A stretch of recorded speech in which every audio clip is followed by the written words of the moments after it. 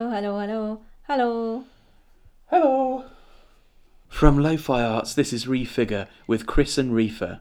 A weekly dive into our favourite bits of Culture tech, and diversity. That's quite good. sparkly, sparkly music.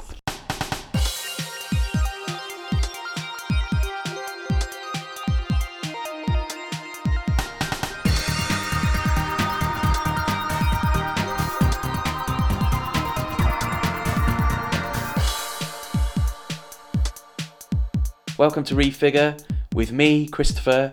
And me, Reefer. How you doing? I'm well, thank you. Thank you very much for joining us. It's lovely to have you with us. What are you saying? I'm talking to the other people. Yeah, no, don't say that. Okay. Pretend they're not here. Well, I've got to read this bit. Okay, fine.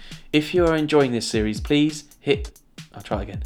If you're enjoying this series, please... If you're enjoying this podcast, please hit the subscribe button, give us a decent rating or review. Please recommend us to friends who might be interested. So we've got lots of fun things to talk about this week, but first let's do the post bag. Thank you very much for recommending us, Nick Barnes. Really appreciate it, Nick. Thanks very much to Mr. D. Parsons, who gave us a comment on our Instagram, which is Refigure UK. He asked, do we prep or do we rehearse? Which would be quite a good thing, I think, if we just did a bit of a rehearsal. No, I told him, we don't prep at all. Maybe we should. And he said, please don't prep. It's brilliant as it is. Great dynamic and really enjoying them all, which is super nice. Thank you very much for listening, Dan. Thank you very much, Dan Parsons. We also got a lovely comment from Ruth Oliver at the Lighthouse in Brighton. She's ace. And last time I saw Ruth, she was wearing chainmail. But she said something nice as well. I'm not quite sure what she said, but she just liked the programme. She gave us a big red heart on Twitter. That'll do. That'll do. What's your main topic this week, Reefer? Do you want me to talk about it now? Yes. I thought we were going to sort of explain what we were going to talk about first. Yeah, you poo-pooed that. Oh, so this is okay. our actual doing Oh, our okay. thing. Right. I'm going to talk about a 6-part documentary series that's on Netflix at the moment called Wild Wild Country. This is a documentary that came out back in March by the Duplass brothers, who you'll know from loads of other films as well.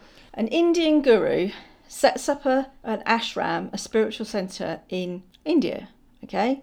And Westerners start coming to it, and this is in the late 60s, 70s, and they decide that they should go and set up a centre in Oregon. And so they find this piece of disused land. Nobody's using this in a really rundown little town. There's hardly anybody there. And it's extraordinary. The first episode is just amazing how they bring building materials out of nowhere. All these volunteers that are running off the energy of this amazing guru who gives them all this wonderful processes that they open up and they become more free in their life. They build this city really quickly, as big as sort of a kind of, they've got an airfield, for example. So you start to get, when you're watching the documentary, you start to get involved already. You're like, wow, this is amazing. And of course the locals are going to hate it because all these hippies are coming to set up a city near them. And you're immediately, well, I was immediately on the side of the devotees of this Indian guru. Then it sort of unfolds this story over the next 6 episodes of what really is going on with what looks like a cult from the outside. However, the documentary makers are actually really well balanced. They talk to people who have survived the experience and who are around now, who are really honest, including not Osho himself, because he's unfortunately long gone now off this mortal plane. There's the main woman who worked with him, the actual person that was running the organisation really, Martinand Sheila, her name was. She's still around. So she gives her account of something that happened many years ago now.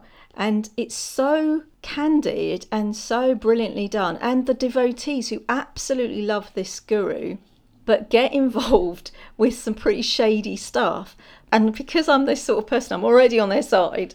I'm sort of making excuses for them. But also, what's absolutely fascinating, this is in the Reagan era. So you've got all this clandestine stuff going on where the locals are trying to get politicians involved and it escalates and then the media are involved and it becomes this enormous battle to get this evil guru out. Even at one point when there's a trial, even the court artist literally paints a picture of this Indian guru as if he's the devil himself. It's an intense documentary, and after 3 episodes I was like, I need to stop watching this now. It's very different to another documentary called Yogananda about Pramasana Yogananda, which is very sweet and full of like positivity. This was quite dark in places, but some really interesting ideas. And as a sort of person who knows about, working with communities, they could have got this community involved from the start and talked to them and not created so much drama. It is an extraordinary clash of cultures. Once you realise that the authorities are closing in on this community, they don't act like one would expect, which is kind of pacifist, maybe like lying down in the road or anything like that. They basically go and buy a shitload of guns and start training all their young people to do shooting guns, and they've literally got a massive shooting range on this thing. The current Osho movement put out a statement on their website, and they distanced themselves from this whole thing and sort of said that it was all Sheila's doing. Yeah, she got blamed, didn't she, really? And there's a really, I felt for Osho himself at the end, where they sort of really broke him, basically, and did some really horrible things to him. But on the website it says, in summary, one could say that here was an Indian man who wore a dress and an unusual hat, who drove a fleet of fancy foreign cars around a city named after him in Sanskrit, where everyone wore red, worked for no money, but with only the love of a vision of a different world based on meditation, where there was no support for the family, private property or any religion, and where everyone was a vegetarian, right in the middle of redneck cowboy country. Yeah, clearly he had some energy, charisma, and a taste for the ladies as well. Yeah, it is a brilliant series. So if you haven't already seen it, it's on Netflix. It's called Wild Wild Country. What's that beeping noise? It's my computer. I worried then that it was the recording device Start going again. wrong. Start what again? The whole thing? No, just that bit. Oh yeah, so that's Wild Wild Country. If you haven't already seen it, check it out on Netflix. It's directed by McLean and Chapman Way and produced by the Duplass brothers.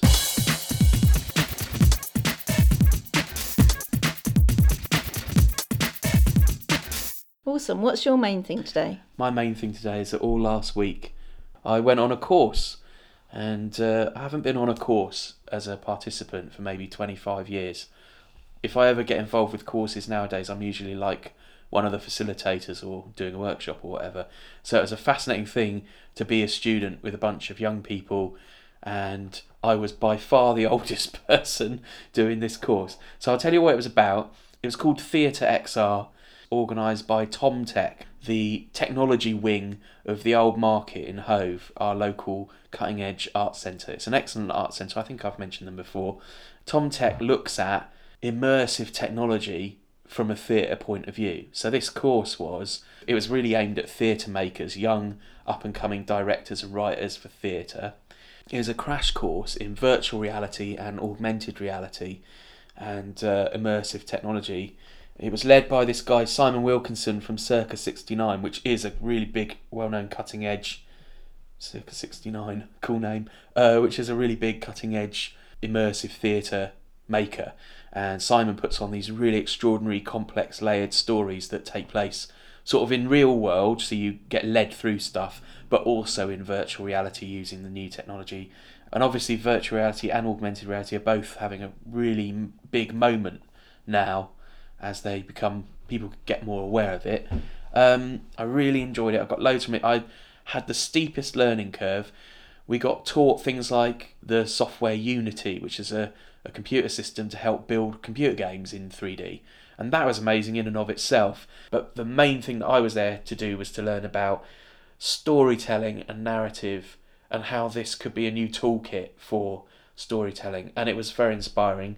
We got spot talks from people who've put on big bits of work. For example, I'll just give one example. Myra Appener came down from London to talk to us, who was the writer of the Somni experience in London, one of the biggest mixed reality things that's happened in the UK so far. Basically a kind of immersive walkthrough, taking you on a psychedelic journey that included some bits of VR with VR headsets and some bits in the real world. It was amazing. And she kind of talked us right through not just the technical challenges, not just the theatrical challenges, but also the economic stuff.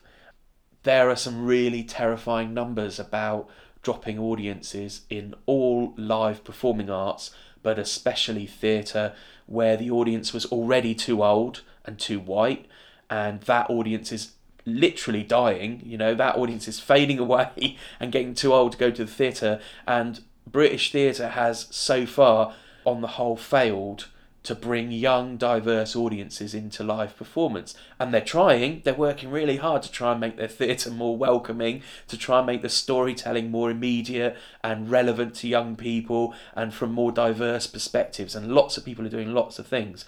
But one of the big success stories is immersive experiences.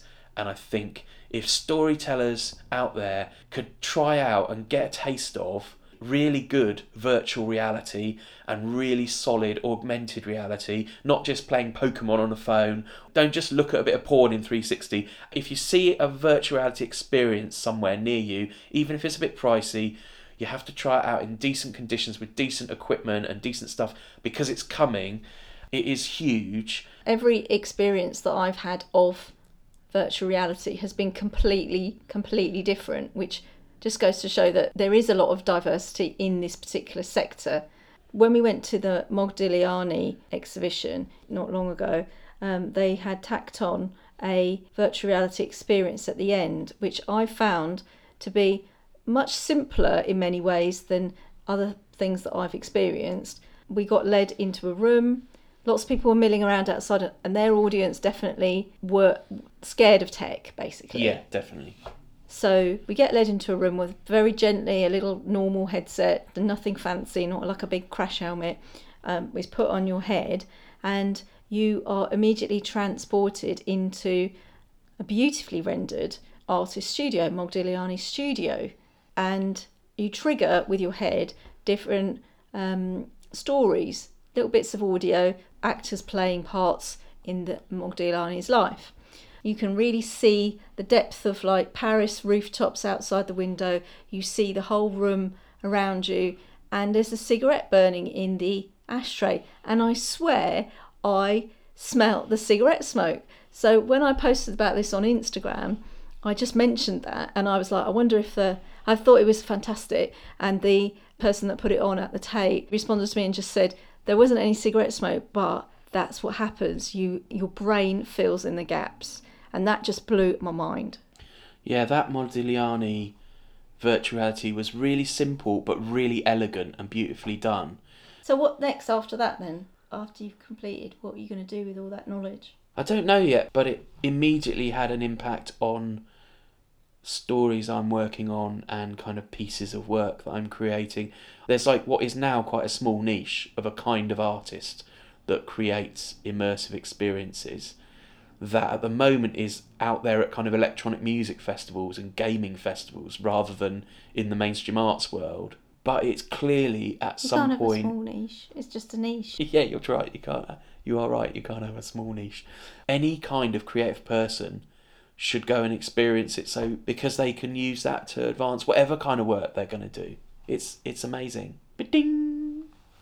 There is something about learning and going on a course as well. You might be scared to go, or you might be like, oh, I know all of this already, but I swear to God that every single time I've ever been on a course, there's something I've learned, even if it is just how to do presentations or courses better, or I meet somebody who is a brilliant connection forevermore. That is a really good point. And funnily enough, I had a really busy week last week already scheduled. And then I got offered this chance to go on this course. I wasn't going to do it. And you said basically that. You pushed me to do it. And I was proper nervous, like I haven't been for a long time. Ultimately, it was an incredible, worthwhile experience. I do a quick shout out to people in Bristol and people in London that know that I also played a couple of gigs this week. Not as me, but playing piano in my friend Barry's band. I'm not talking about that now because I'm going to talk about that next week after we've done them all, if you see what I mean. That's still unfolding. I think we should give a shout out to James Turnbull for organising that course. Yes, of course. I've done it now. Well, no, because also I want to plug our podcast that we're doing. So James Turnbull, who runs Tom Tech at the Old Market, organised this course But also, James and I are doing a new podcast, which is called Story Hacker with an XR at the end, like Story Hacker. Oh, that's so clever. Yeah, it's so 2000 and late. It's so now. It's so now. And so, again, it's niche. It's really for people who are interested in storytelling and immersive technology. But it will be coming out in the next week or two. So look out for Story Hacker wherever you're listening to this podcast. Actually, I'll plug it properly at the end as well. Okay.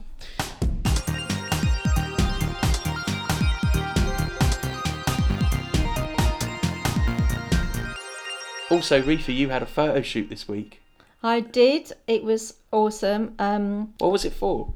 Oh, well, there's a terrible thing that you have to do. It's called social media and a website and everything else when you've got a business. So my photos are 5 years out of date. And I thought I better get somebody to take my photo in various positions. It's really traumatic getting somebody to take your photo. That's why everybody does selfies. Then you can control the environment and you can put your own makeup on and the lighting, and then you can put loads of filters on it. But I really wanted some natural photos. I feel like I'm moving into another phase of my life that I can't have too much cheesiness on my website. So I wanted some nicer, more natural photos. I spotted somebody on Twitter and they have got an amazing portfolio. Their name's Emma Croman, and they do natural photos using natural light. And she just came around. I don't know her at all. We had a quick chat on email and she came round to my house, which other photographers had never suggested that before. And this one was so normal and natural. It was like we made friends and really bonded in just 2 hours. And she even did some outdoor shots, but all of it was really kind of low key. And she sent me the photos the next day and they were perfect. They were really brilliant and lots of different looks, just fun and natural. Anyway, I don't know really why I'm telling you lot about it, but I just really enjoyed it.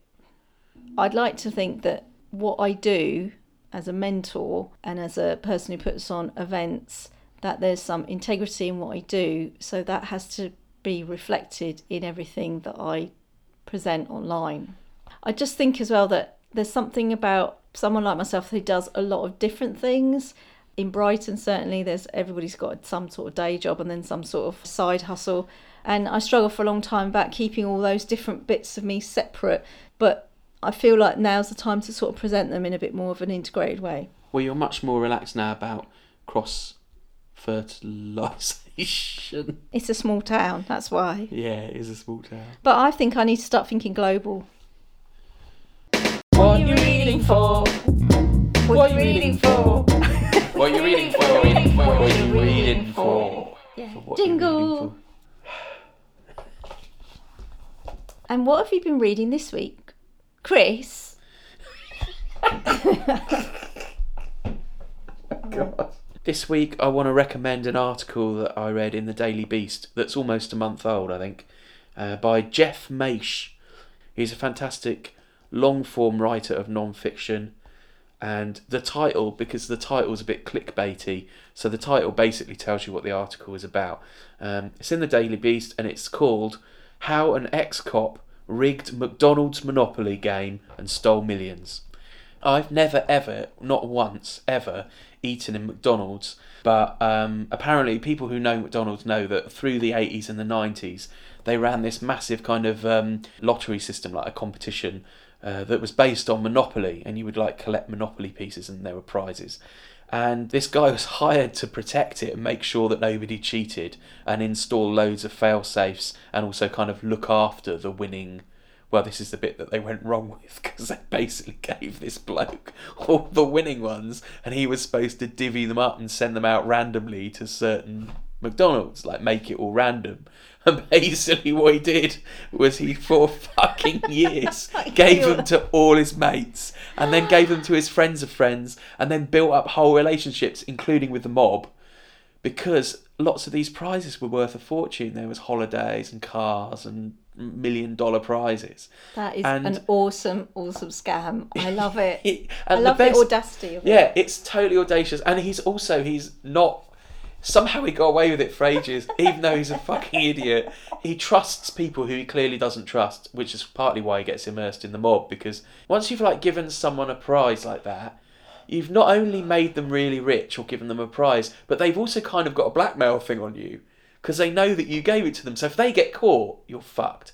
And if they don't get caught, they can kind of threaten you to get... Anyway. They could just come back and go, give me another one. Yeah, that's what I mean. Because, like, oh, you gave me one, give me another one, or I'll tell everyone that you're doing it. It's absolutely ridiculous. But it's brilliant. And also, of course, McDonald's were, like, covering it up like crazy when it got... Yeah, so it's a great story. Brilliant. It's on The Daily Beast, and it's by Jeff Maish. I'm not going to repeat the title because I'm not going to say the burger chain's name again. So what have you been reading, Reefer? Fresh off the press, I've got my latest Tate Etc. book. I love the Tate. I'm sorry I keep plugging them so much, but it's just really good quality modern art chit chat in a magazine format. It comes out every quarter, and the article that I am currently reading is When Does Art Become Art? And it's written by John Paul Stonnard, who is a writer and historian, and he's currently writing a book about the story of art from the Paleolithic to the present day. Short book then. Short book. Starting with cave paintings.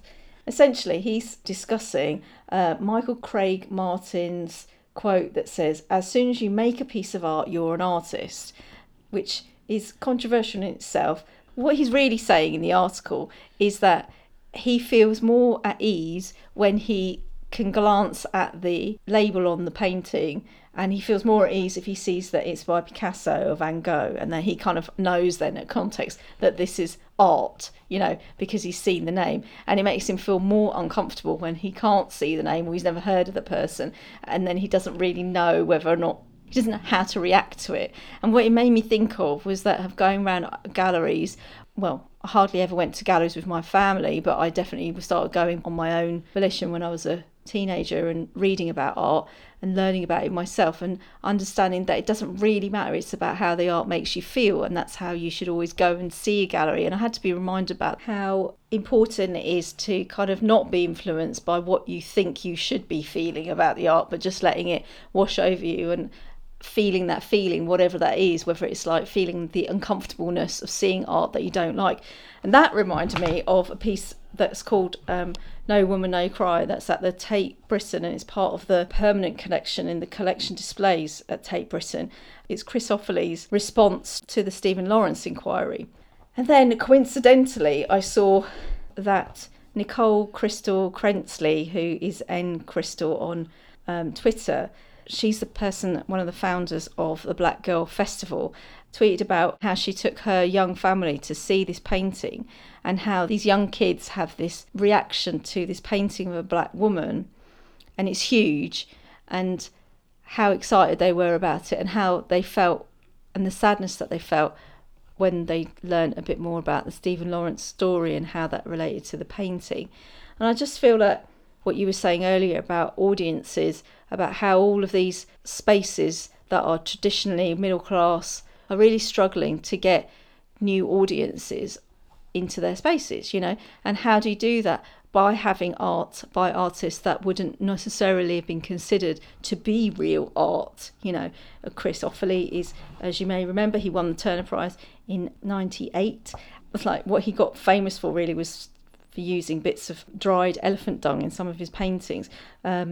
It's not correct, it's not Picasso, it's not what they think it should be, but that for me is the part that makes it art. That visceral connection with you that you feel. If you feel something and you think this is fucking rubbish, that's art, that's done its job.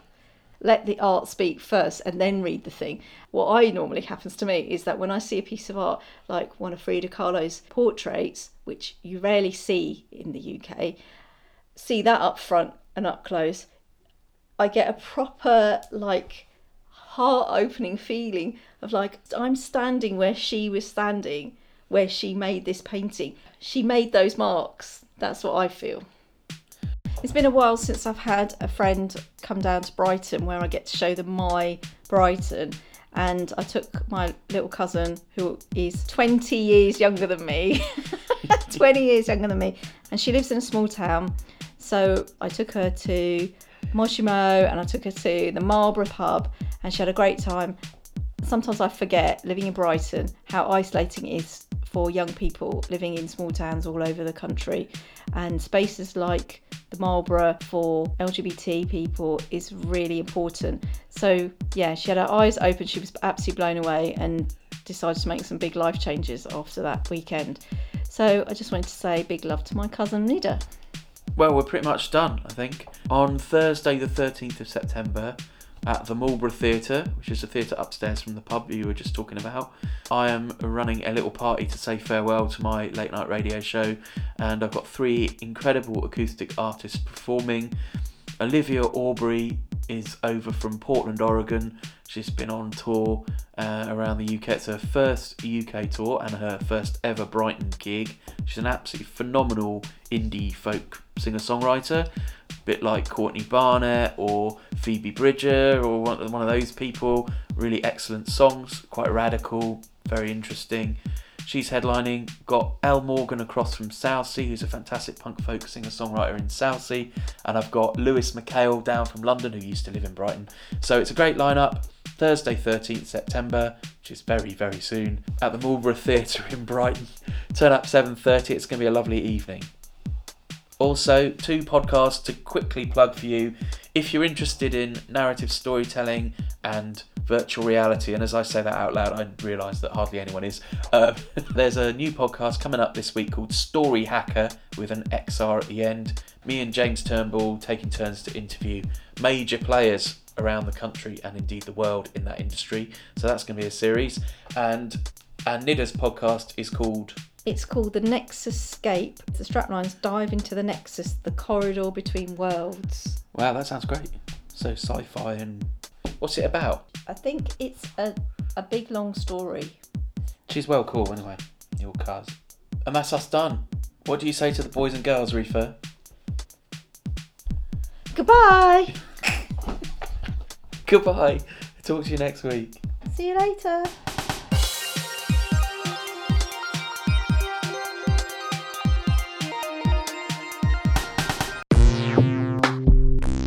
Fly.